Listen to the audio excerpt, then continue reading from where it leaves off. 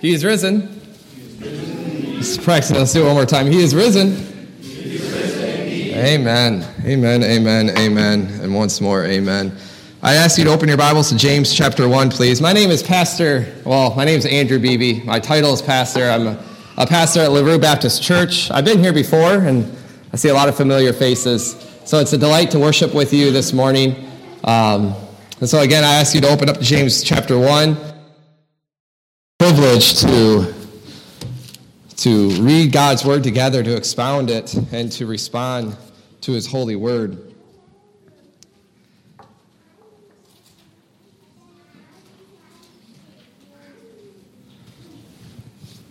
I was trying to think of what to do when it comes to what text to preach, with it being Easter, and also with the church here going through a little bit of a trial period.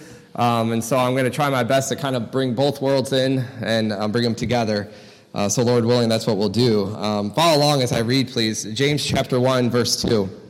Count it all joy, my brothers, when you meet trials of various kinds. For you know that the testing of your faith produces steadfastness, and let steadfastness have its full effect, that you may be perfect and complete, lacking in nothing. If any of you lacks wisdom, let him ask God, who gives generously to all without reproach, and it will be given to him. But let him ask in faith with no doubting, for the one who doubts is like a wave of the sea that is driven and tossed by the wind. For that person must not suppose that he will receive anything from the Lord, because he's a double-minded man, unstable in all his ways. Let the lowly brother boast in his exaltation, and let the rich in his humiliation. Because like a flower of the grass, he will pass away. For the sun rises with its scorching heat and withers the grass. Its flowers falls and its beauty perishes. So also will the rich man fade away in the midst of his pursuits. Blessed is the man who remains steadfast under trial. For when he has stood the test, he will receive the crown of life, which God has promised to those who love him. So let no one say when he is tempted, I am being tempted by God. For God cannot be tempted with evil, and he himself tempts no one, but rather each person is tempted when he is lured and enticed by his own desire. Then desire, when it has conceived, it gives birth to sin, and sin, when it is fully grown, brings forth death.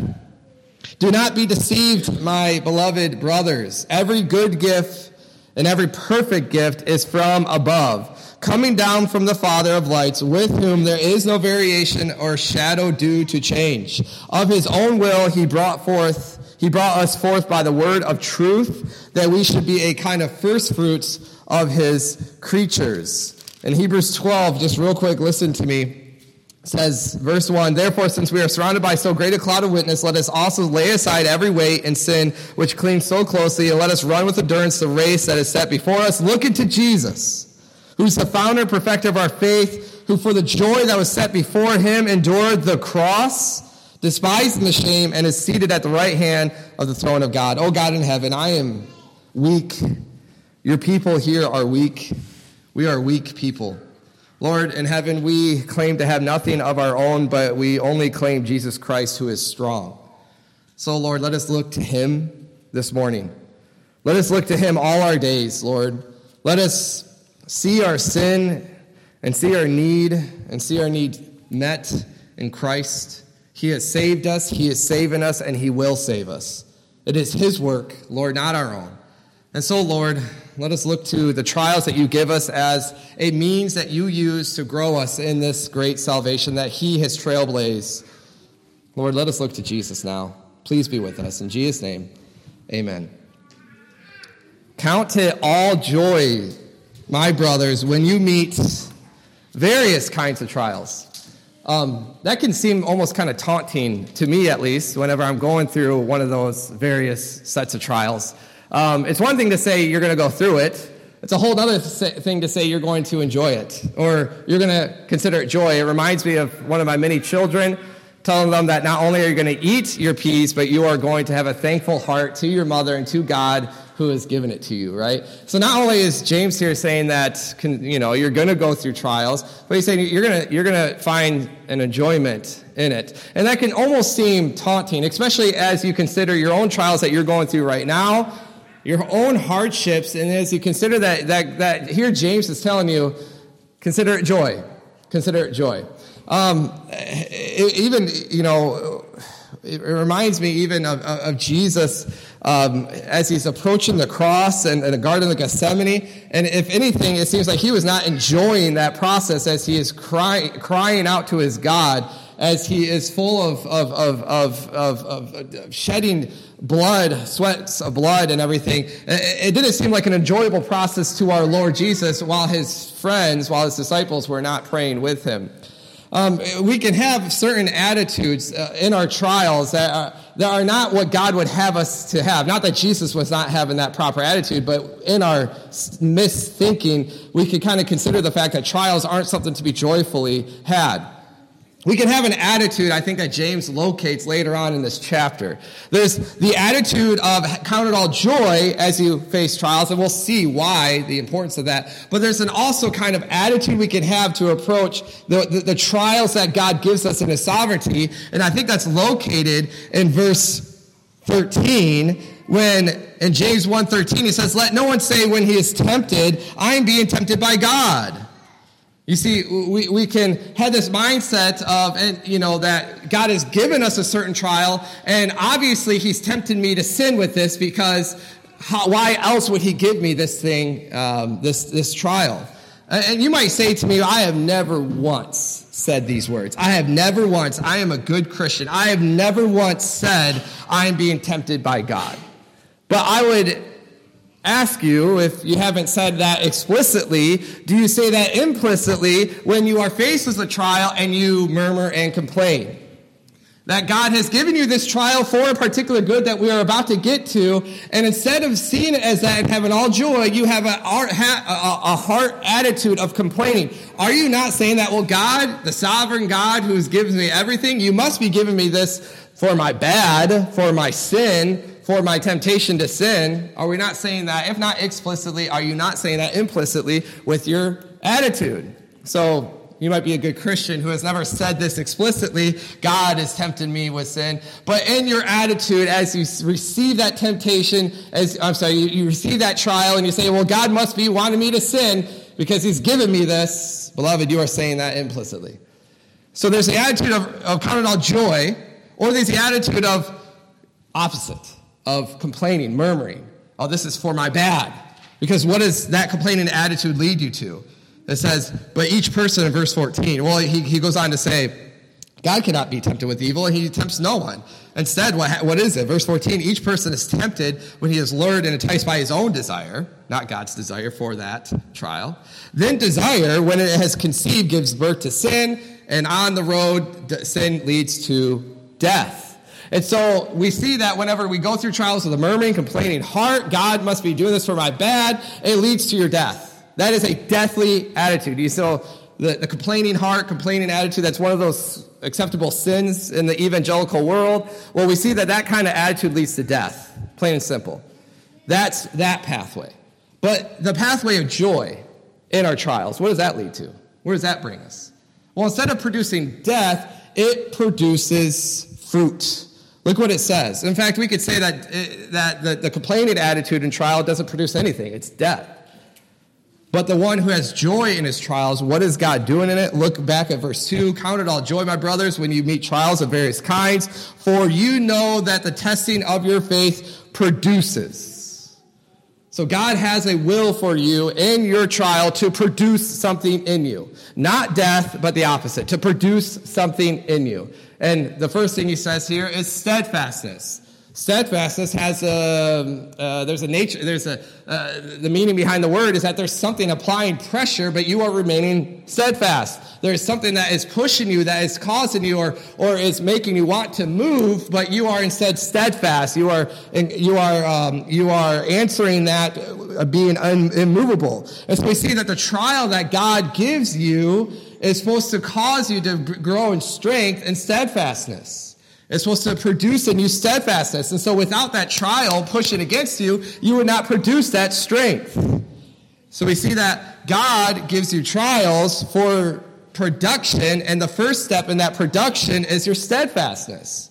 But it doesn't stop there. He says in verse 4, and let steadfastness then have its own production or its full effect, that you may be perfect, complete, lacking in nothing.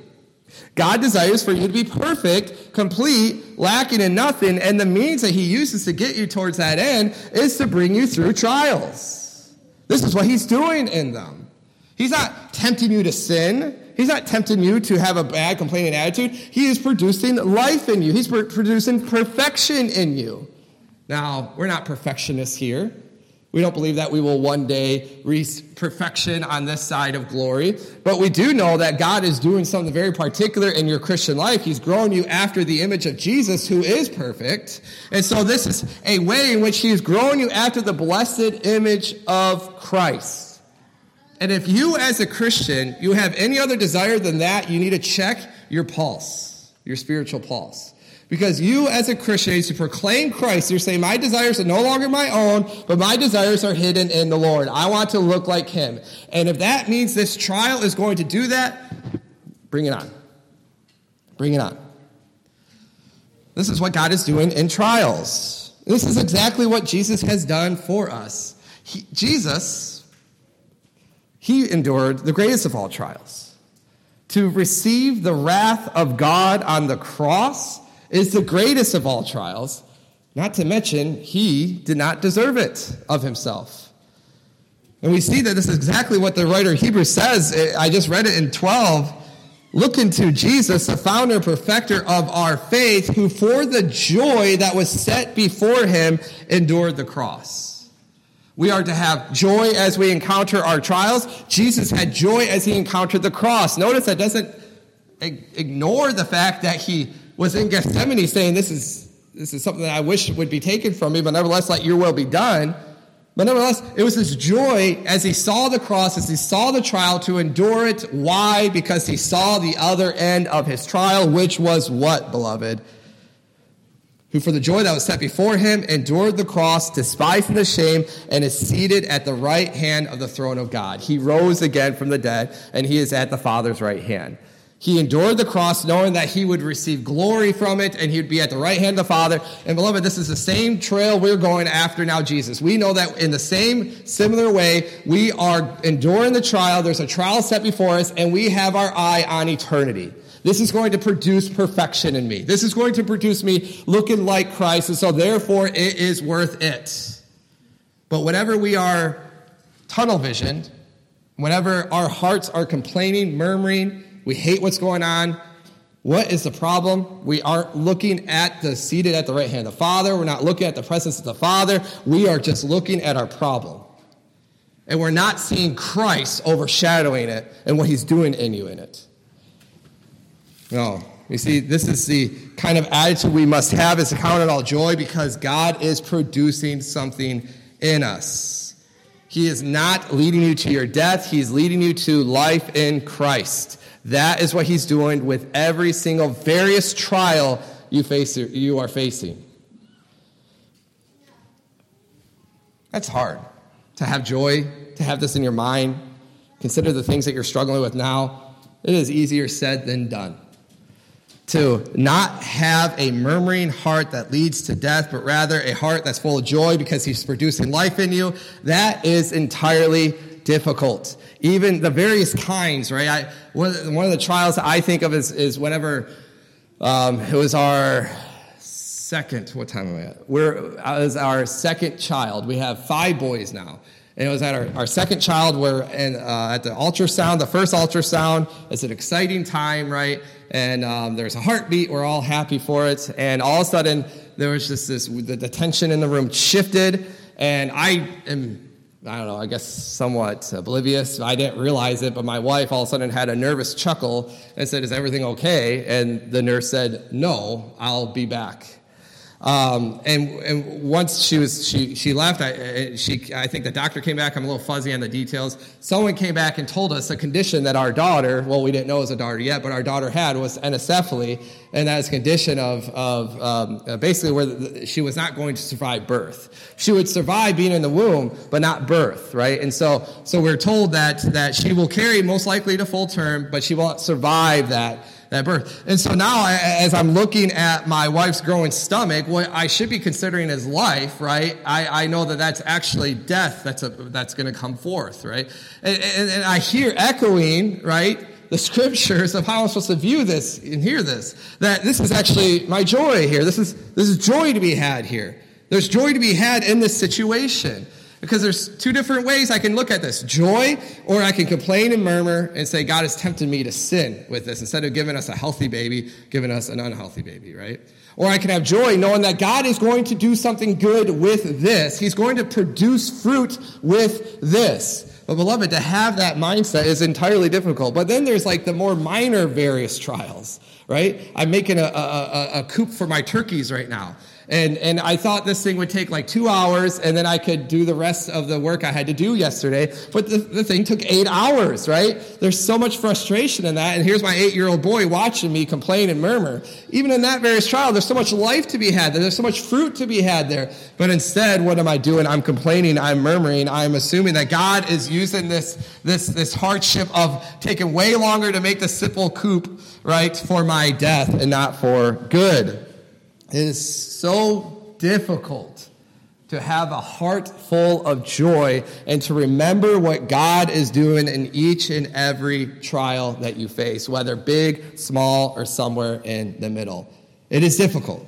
And so that's why I think James gives us two main things that we need to have as we pursue this godly mindset. And the first one is wisdom. Look at verse 5. If any of you lacks wisdom, wisdom is applied knowledge, right? You know, and so you do what's right based off of that knowledge.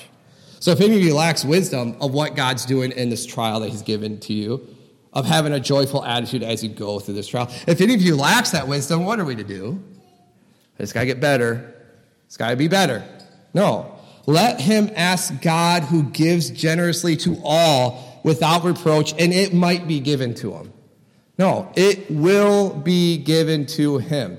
Anytime you see in scriptures, God promises, I will do this for you. Highlight it, remember it, and in faith, ask God for it.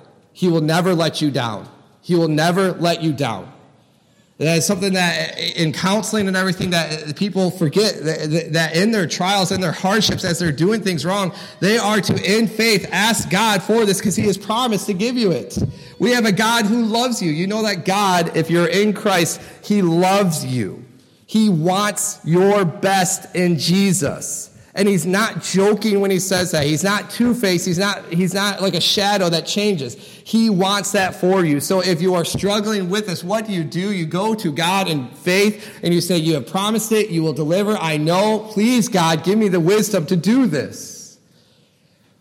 We are to go to our God who loves you. He's generous. He gives good gifts. That's what he does. But he says in verse 6, James, let him ask in faith, with no doubting. For the one who doubts is like a wave of the sea that is driven and tossed by the wind. You see, when we ask, we need to ask in faith and confidence and trust that what God says he will do. We do not ask in faith of our own abilities or our own strength because we fail miserably, but we ask in faith of who God is. He has promised it, he will do it, and we have faith in it, so we ask of it confidently in him, not in self. When you are lacking the wisdom needed in order to have joy in your trials, to see the other end of fruit and glory, you are to ask. Let him ask in faith with no doubting. For the one who doubts is like the wave of the sea that is driven, tossed by the wind. For that person must not suppose that he will receive anything from the Lord. He's a double-minded man, unstable in all his ways. Whenever we are not placing our trust in God and we ask in a lack of faith, we are not to expect anything. But God calls us to believe and trust in him and his promises and not to be double-minded in that. The second thing we need is humility. The second thing we need is humility. Look at verse 9. Let the lowly brother boast in his exaltation.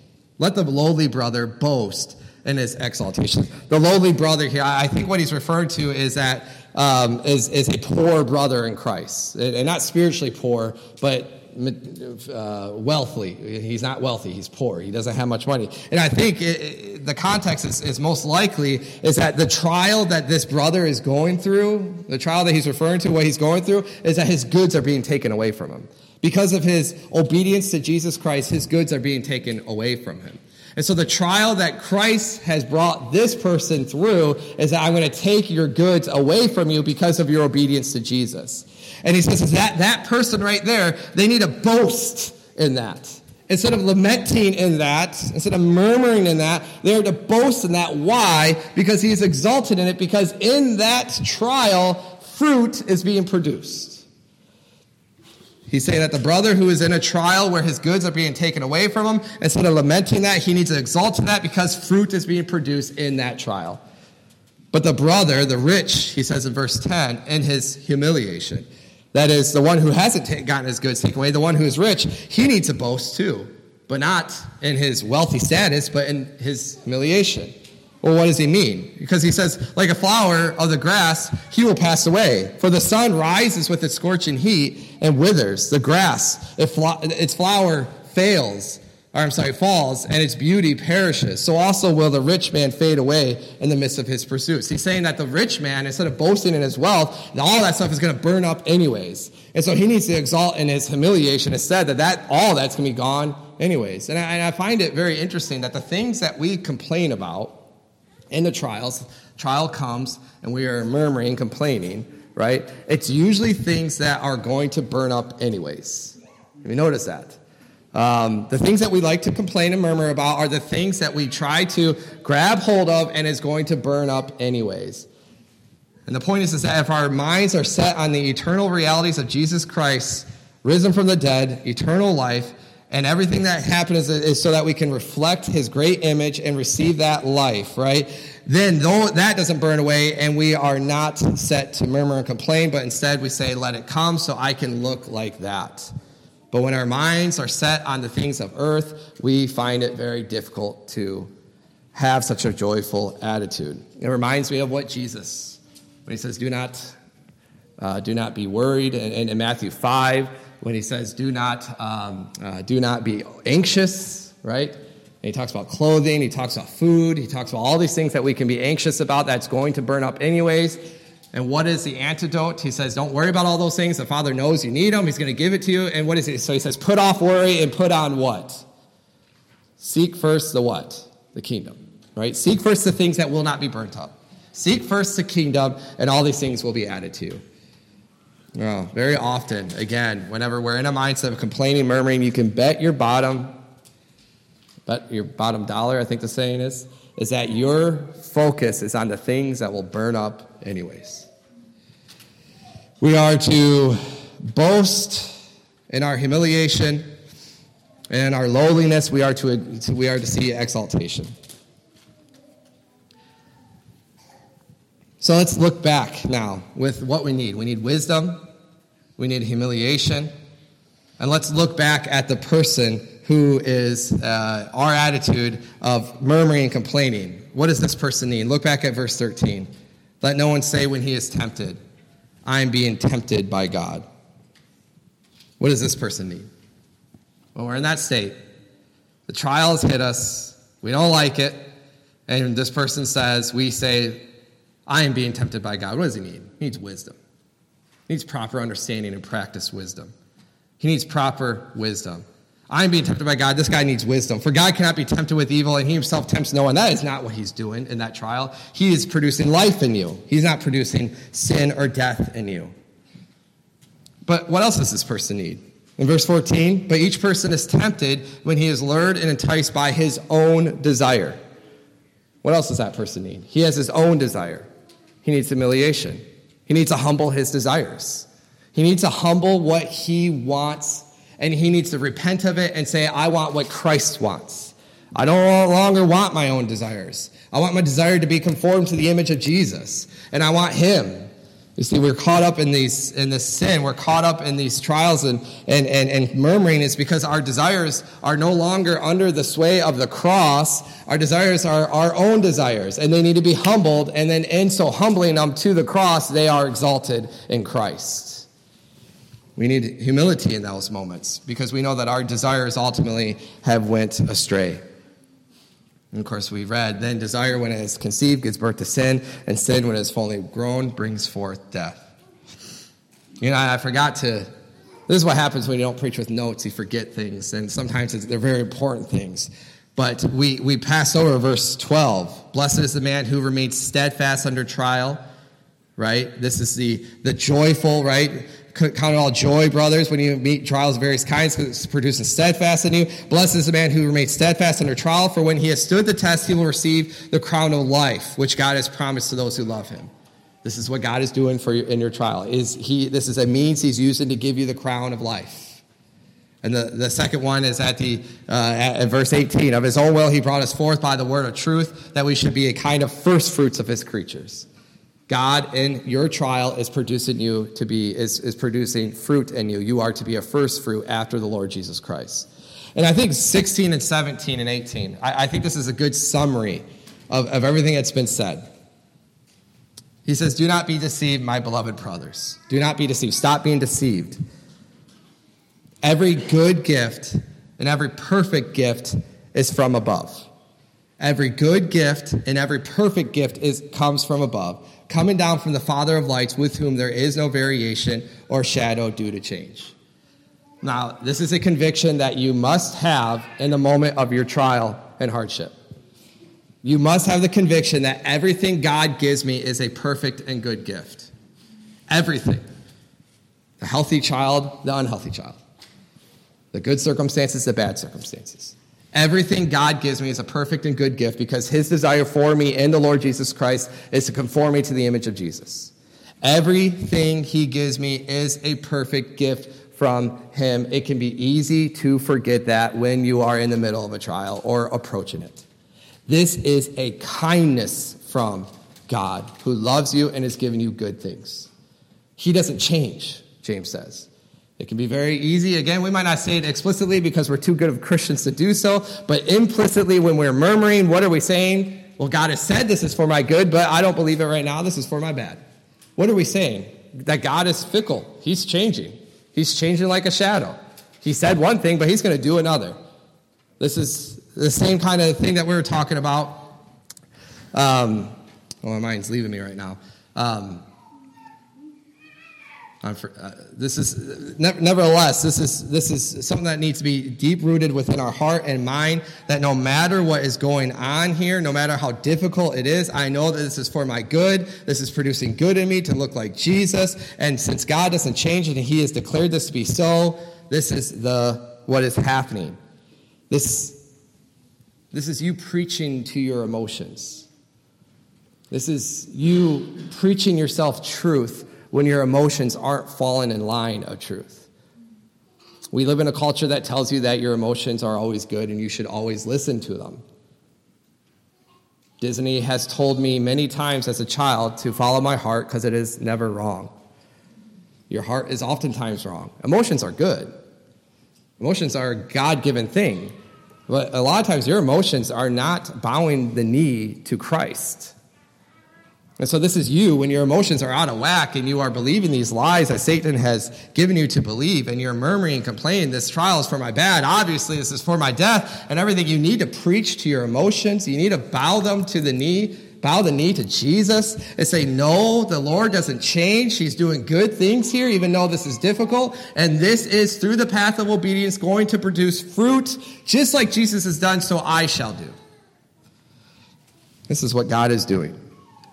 Of his own will, he brought us forth by the word of truth, not the fickleness of our emotions, that we should be a kind of first fruits of his creatures. Our dear Lord Jesus Christ, 2,000 years ago, was facing the greatest trial ever.